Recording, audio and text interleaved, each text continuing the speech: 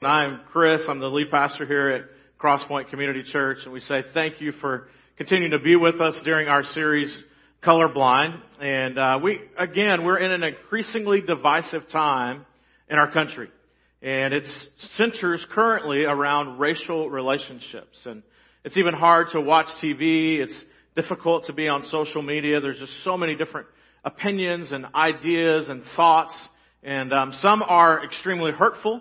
Some are just totally out of basis of somehow they found this idea and they're propagating it, and so much of what is being propagated is untrue. So during this series, Colorblind, I want us, and I believe that it is pertinent, it's important, I would be remiss as a pastor of a predominantly white evangelical church to not discuss the issue of race. And so over the past weeks, a few weeks coming ahead, we're going to be talking about this idea of what the Bible says about race. You can see I've got this wonderful game that maybe many of you have played called Jenga. And it's kind of like a house being built up. And most of us, when we play this wonderful game Jenga, the first place that we start is we'll take a block from somewhere here that feels safe, and we'll take it and we'll move it. And those of us that are risky, we'll come down here to the bottom and begin to do that because we want to see how brave our people that we're playing the game with are when the Jenga house begins to shake. I see Jenga kind of how the American church and even much of American culture has been built. We have built a house upon a shaky foundation when we downplay the issue of race. And so this morning I want us to think about this idea of Jenga, and that maybe the house in many ways needs to tumble because we need to pull out some of the foundational things that have created that our nation has been built upon. Even white evangelical Protestant churches have been built upon. Maybe we need to pull some of these things out and let the house fall so that the house can be rebuilt properly. Even this idea of race is a relatively new idea and concept.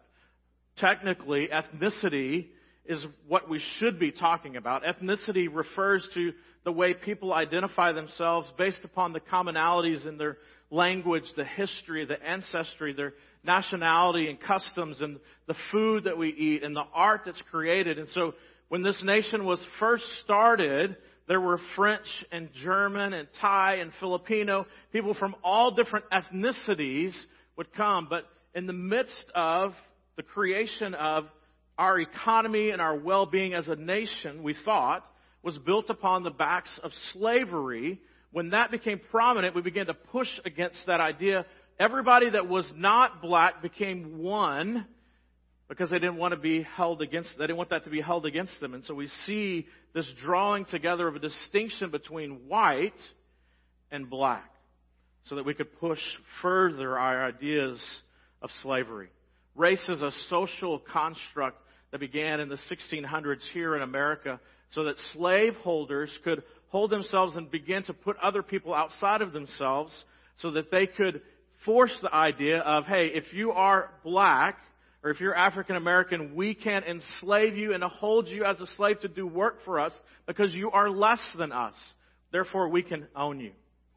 When Europeans first colonized America, the concept of race wasn't quite here. We'd see the French and the Italians and so on, and that began to change as much more as slavery became integral to the American fabric, especially the economic machine that were created. The horror of slavery is the major moral issue and crisis for America that we've kind of dealt with here and there, and we've slowly moved it forward. But so many times we've stopped and paused and not really dealt with the issues at the bottom and dealt with the foundation upon which our nation and many of our churches are built upon. We began to de-emphasize the differences between the various European ethnicities. As a matter of fact, early on in history, African Americans and Irish Americans were both considered mulattoes. They were both considered outsiders. But as we continued to push this idea of slavery, Italians found a way. They moved themselves into the Caucasian group because they didn't want to be called and fit in with the African American group. And so we see this movement so we could have white people and everyone else. David Rodiger, who's a professor at the University of Kansas and is a professor of American history, wrote a book, The Wages of Whiteness. And in it, he contends that the construct was a conscious effort by slave owners to gain distance from those that they enslaved. Therefore, they continued to push this idea of whiteness, and everyone outside of that could be held to a different standard. I believe that we have built the house upon a faulty foundation when we downplay race. Well, what does the Bible say about race? The first thing is this I want you to get. From the beginning, in Genesis chapter 1, verses 26 and 27, it says this: Then God said, let us make human beings in our own image to be like us.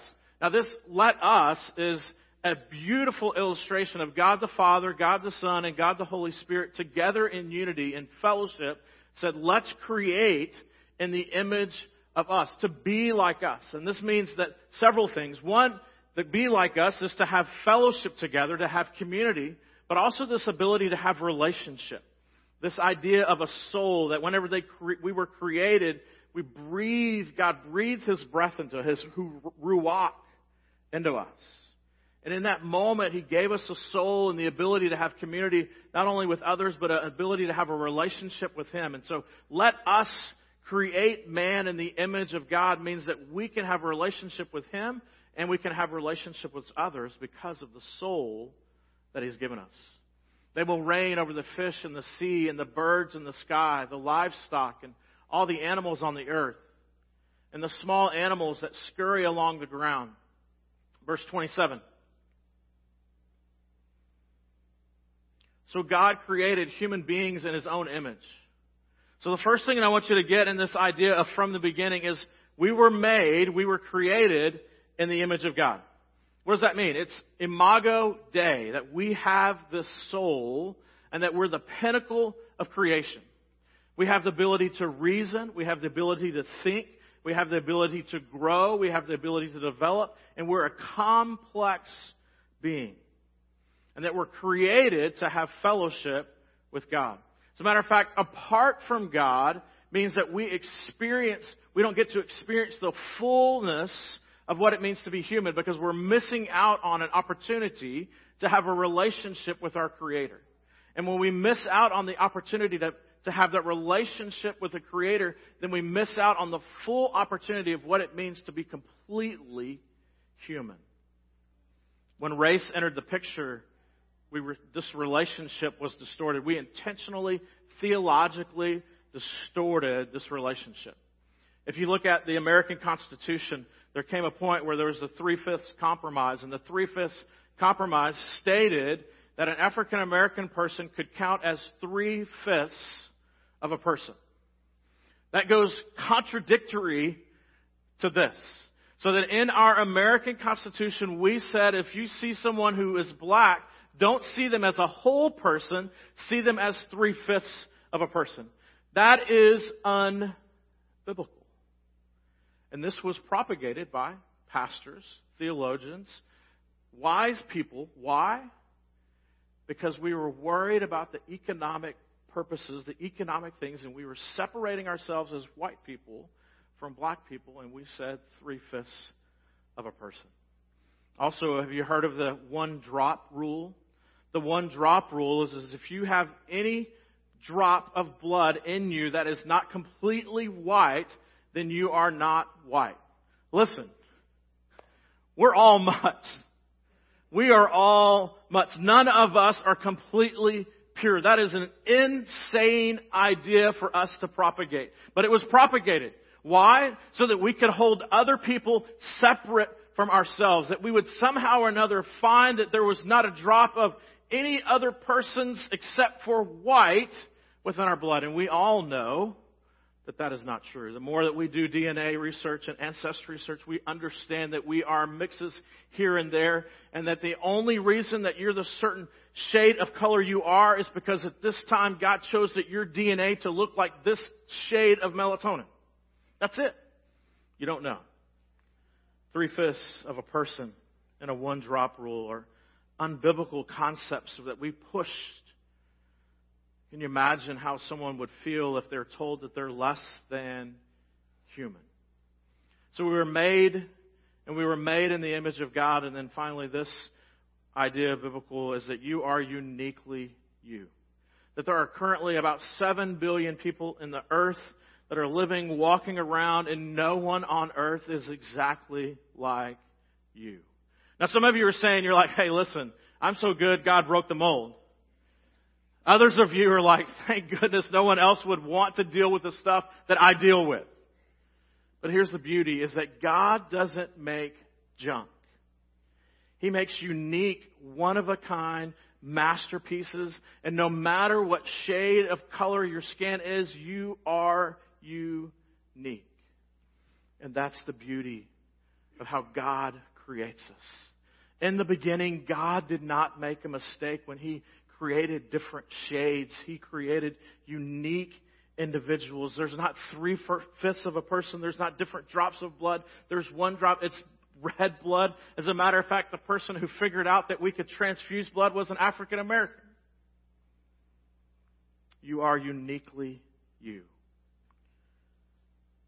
So what do we think about this idea of race? The second thing I want you to grab in this idea of race is in Acts chapter 17, verse 26. From one man, Adam, He created all nations. Now, this word nations is literally ethnos, all ethnicities, all ethnics throughout the whole earth. From one man, Adam, He created all of the ethnicities throughout the whole earth. Every human being can trace their heritage to one guy. So we can ask all of you, who's your daddy? You would say, Adam. Adam is my father. As a matter of fact, when I was in Thailand several years ago, one of the things, we're sitting down in a hut and generators going, and there's a gentleman, he's well into his 80s. And as we're sitting there talking to him, he was shocked to see us because we were so white. And he had never seen a white person before, at least the shade of white that I am.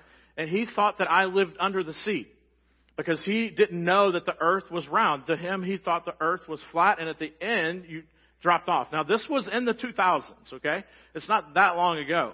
And so he's looking at me, asking me the question, how did I come from under the sea to get to this place? And so with a group of teenagers, I began to talk about, hey, here is the earth, and here is the sun, and how it rotates. And he's just shocked by this.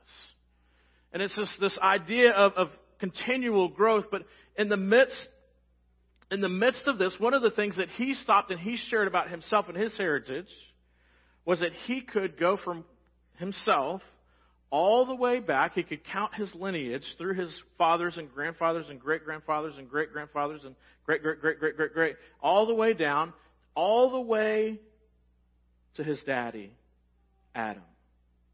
Now, we were there for a long time listening to him repeat, and he could have left out a couple of generations, who knows, but we were there and listening to, and again, it just reminded me of the fact of this question of who is your daddy, and around the world, we are who we are because it all started with Adam.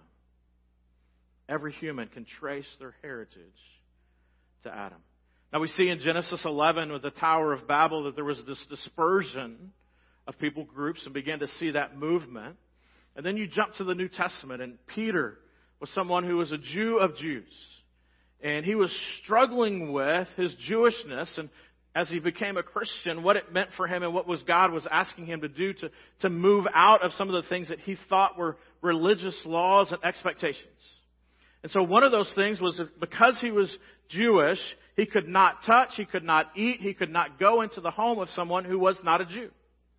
But now he is a follower of Jesus, and in that he's having to go places and thinking about stuff that he had never thought about before.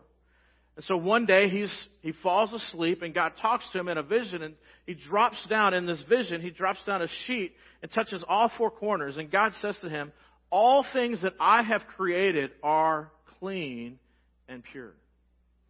Peter's like, I don't understand, God. And so this vision just kind of sat with him and resonated with him. And not too long after, a servant of a man named Cornelius came up to Cornelius' house and knocked on the door and said, hey, Peter, my my boss Cornelius wants to have you over to his house. And so Peter goes and he gets over there and he realizes, oh no, Cornelius is not Jewish, he's a Greek. But God just told me that if I've created, then they're pure, they're clean. And so he sits at the table and begins to eat with Cornelius and his family, something that he would have never done before. And listen to this.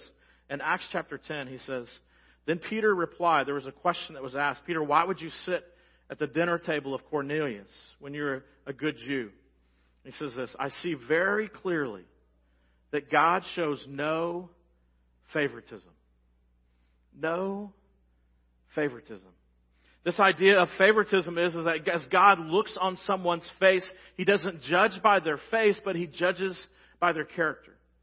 That God does not look upon someone's face and decide that they're His favorite or not. He looks at the heart. He determines our character by looking at our heart.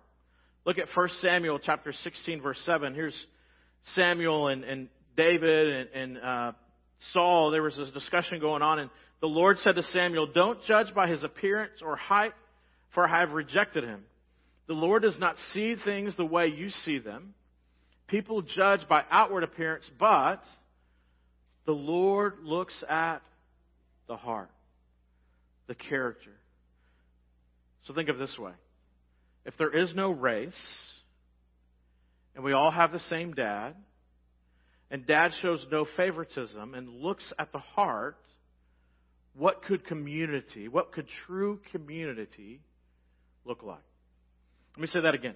If there is no race, and we all have the same dad, and dad shows no favoritism, and just looks at our heart, what can true community look like? Here it is in Revelation chapter 7, verse 9.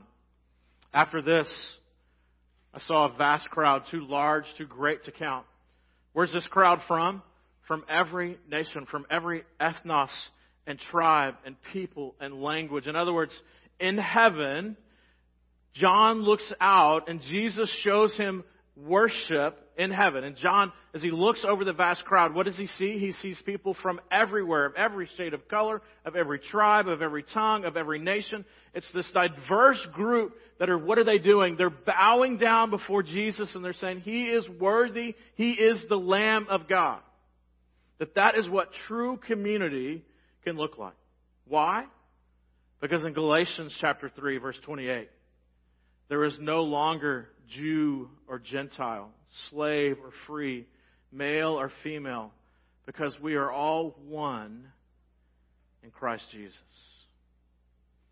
We're all one in Christ Jesus. Look at verse 27, the verse right before this. And all who have been united with Christ in baptism and put on Christ, it's like putting on new clothes. In other words, that when we say yes to Jesus, we have a jersey, and it's all about the jersey that we're wearing. That his dad looks at his children, he's looking at us, and he's saying, listen, I'm glad that you're wearing this jersey. So we know it's not a Cowboys jersey or a Texans jersey, right? I mean, who knows what jersey? But it is a jersey that we're all wearing. It identifies us as his children. And so that we can do life, because we're not looking at the shade of color on someone's skin. We're asking this question. Does my neighbor, are they wearing the jersey and clothes of Jesus? If they are, then they're a brother and sister of mine in Christ. If they're not wearing that jersey, then I need to be doing everything I can possibly do to share how much my Father loves me and loves them, so that they will be able and have the same desire to wear the jersey that I'm wearing, because we're on the winning team. And that victory is found in Jesus by wearing this jersey. And in all honesty, as followers of Jesus, we should not want anyone to not wear the jersey of Jesus Christ. But sometimes out of fear, sometimes out of ignorance, sometimes out of just we don't know what to do or to say. We don't approach and deal with the issues at hand, and we don't push people, discuss with people what it's like to wear the jersey of Jesus Christ. There is no longer Jew or Gentile, slave or free, for we are all one in Christ Jesus. Look at Ephesians chapter 2, verses 14 and 16. It's this idea through this one jersey, and the reason that we can come together in community is because there's peace amongst us. For Christ himself has brought peace to us. He united Jews and Gentiles into one people when, in his own body on the cross, he broke down the wall of hostility that separated us. There's nothing separating us anymore in Christ. That the solution is Christ. He's the one that has brought peace. He did this by ending the system of law with its commandments and regulations. He made peace between Jews and Gentiles by creating in himself one new people from the two groups. In other words, we're all wearing the same jersey. We all have the same purpose, the same agenda, the same mission, the same vision. And together as one body, Christ reconciled both groups to God. By means of his death on the cross, and our hostility toward each other was put to death. Peace. It's this word shalom. Shalom carries this idea of peace and health and prosperity. In a book, Everybody's Normal Until You Get to Know Him, author John Ortberg kind of fleshes out this idea of shalom. What would it look like if shalom was actually happening in the world today? What would it look like if health and prosperity and peace was actually fleshed out in our communities? And I'm going to read this passage. It's a little long, but I want you to hear how this would impact our lives. In a world where shalom prevailed, all marriages would be healthy and children would be safe. Those who have too much to give would give to those who have too little. Israeli and Palestinian children would play together on the West Bank. The parents would build homes for one another. In offices and in corporate boardrooms, executives would secretly scheme to help their colleagues succeed. They would compliment them behind their backs. Tabloids would be filled with accounts of courage and moral beauty. Talk shows would feature mothers and daughters who love each other deeply, and wives who give birth to their husbands' children, and men who secretly enjoy dressing as men. Disagreements would be settled with grace and civility. There would still be lawyers, but perhaps they would have really useful jobs like delivering pizza, which would be non-fat and low in cholesterol. Doors would have no locks. Cars would have no alarms. Schools would no longer need police presence or even hall monitors, because students and teachers and janitors would honor and value one another's work. At recess, every kid would get picked for a team. Churches would never split. People would neither be bored nor hurried. Fathers would never say again, "I'm too busy," to a disappointed child. Our national sleep deficit would be paid off. Starbucks would still exist, but only sell decaf. I don't know about that. This is what we would look like if we lived up to the norms set by God's human life and this idea of shalom. This is what normal would be. One day, it will be. Divorce courts and battered women's shelters will be turned into community recreation centers. Every time one human being touched another, it would be to express encouragement, affection, and delight. No one would be lonely or afraid. People of different races and different races would join hands. They would be honored and enriched by their differences and be united in common humanity. And in the center of the entire community would be the magnificent architect and most glorious resident. The God whose presence fills each person with unceasing splendor and ever-increasing delight. The writers of Scripture tell us this vision of the way that things are supposed to be. This is what it would look like if we lived up to the norms God set for human life. If our world will truly normal and filled with shalom, one day it will be. Can you see what community could look like if we were for one another? if we're only thing that we really saw in differences in us is what God saw in us, is that His creation and His children, and that God desired that all of His creation would have an Abba Father relationship with Him. That they could experience the fullness of humanity, and that our souls would not be void of what we long for the most, which is a relationship with God Himself through the person of Jesus Christ. We can have shalom. Like I said at the beginning, I believe that our houses have been built on unstable ground. And my prayer is that as particularly a white pastor of an evangelical, predominantly white church, that if it takes us pulling out the bottom blocks and making the foundation shaky so that things can be rebuilt and rebuilt right, that we do it. So this week, these coming weeks, one of the things that we need to do as a people is begin to seriously pray about how does God see us, and find our identity in Him and in Him alone, and make sure that the jersey that we're wearing is one of peace that's built upon a relationship with Jesus. And begin to put the glasses with which God sees people and the lenses with which He sees them. And it's not about different shades of color, but it's about the jersey that's being worn. And as God calls us to love our neighbors, that we love them with depth and joy and an opportunity to, one, share who we are in Christ, or one is to share who we are in Christ so that they might see the beauty of what it means to be a child of God. Ways that we can do that this week is we've been setting our alarms for 7:14 a.m. and 7:14 p.m. based upon 2 Chronicles 7:14, which says, "If my people will humble themselves, seek my face, and pray, then I will heal their land." I truly believe that that land that first needs to be healed is the land that's in our own hearts. That our own hearts need to be healed. The soil of our heart needs to be tilled up. And the truth and justice of God's Word needs to be planted there so that healing can come and restoration can come. So that then as a community, we can look like a Revelation 7, 9, and 10 community. That as people look out, that we can say we are a diverse body that is seeking Jesus, and that the only shade of color we see is by the jersey that we're wearing.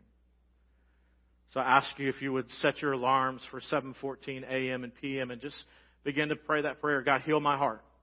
Heal this land here and give me new eyes. Maybe something else that you need to do is maybe you need to find a day or a time where you begin to fast. Whether that's fasting from food, whether that's fasting from media, whatever that is good for you to pull away from for a little bit so that it focuses your heart and mind's attention upon the issue of, I need to be aware of, I need God to do something in me. This is important. And it's more important than food. It's more important than my Netflix binge. It's more important than whatever it may be. And to give that up so that you can turn your heart's and mind's attention to the issue of whose jersey am I wearing? May our house crumble so that all can get justice, no matter the shade of color.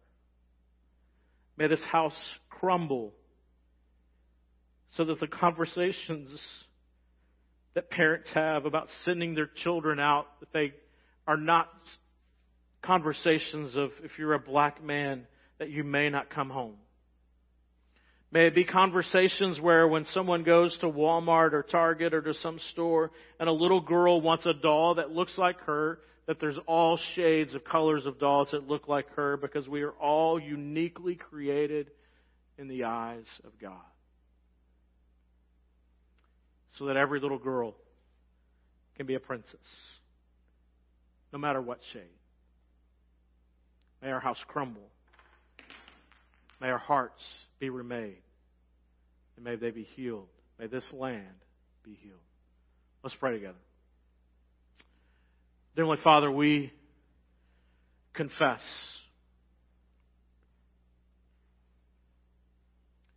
that the healing that needs to take place starts in our own hearts. The lenses, the perspective that needs to change starts with our eyes, starts with our soul. Father, may we ask you, we're asking you, may you dig deep into our hearts and may you do the work that's necessary. May you shake the foundation of our hearts and how we see and how we view and how we think.